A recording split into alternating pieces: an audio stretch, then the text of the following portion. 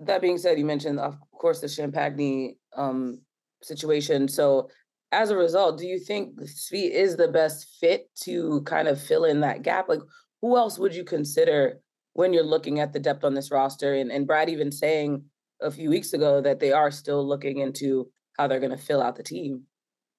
Yeah, I mean, there's some guys out there that are probably looking for more money. Like I think like Kelly Oubre, who has been considered kind of a head case over the years, but at this point, you're not going to like every player. We talk about this, Kwani. This is not the prom. Every player you get is going to have a flaw. True. Okay, either be a head case, inconsistent, overpaid, coming off a really bad contract, and now like.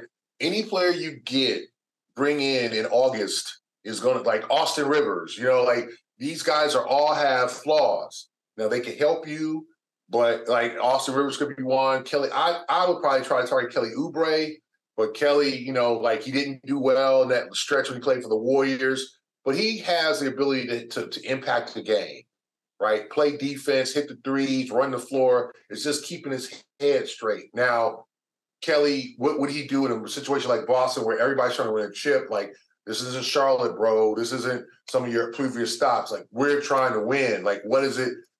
If the teammates tell him that, the organization, will he respond? Is he more mature? And I said, Oubre had his moments when he was with Washington. He's had his moments in Golden State, but that didn't work out too well. Charlotte, but that's the kind of guy they're probably going to have to go after because – like the money's drying up, and these guys who are like I'm looking for $6-7 million a year are going to take 2 or 3 because they want to be in the league. Like they're going to get like remember Dennis Schroeder a few years ago who was looking for his mad, he's looking for the bag, and the Celtics never forget that.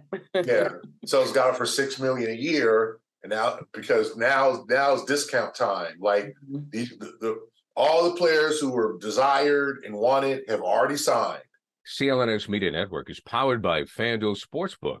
Visit FanDuel.com/Boston and start earning bonus bets when you bet on a Super Bowl winner. You can get bonus bets every time they win in the regular season. They've already taken all the money. So now teams are just trying to fill last roster spots. Look at Miles Bridges now. He had real problems, and let's hope that he gets himself together. But he took the qualifying offer. Charlotte still has P.J. Washington. He hasn't done anything. He's still like, there's guys out there, Christian Wood, like money is drying up and teams aren't breaking these guys' door down. If no one signs you by August 5th, there's a problem, right? Or teams are like, we'll sign you, but we're not going to sign you for that. We'll sign you for this, So I think the Celtics could benefit from that and get a quality player who's playing below his market value.